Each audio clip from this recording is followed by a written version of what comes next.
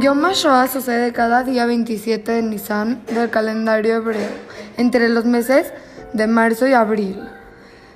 Es el día en memoria de las víctimas del Holocausto, siendo feriado nacional en Israel.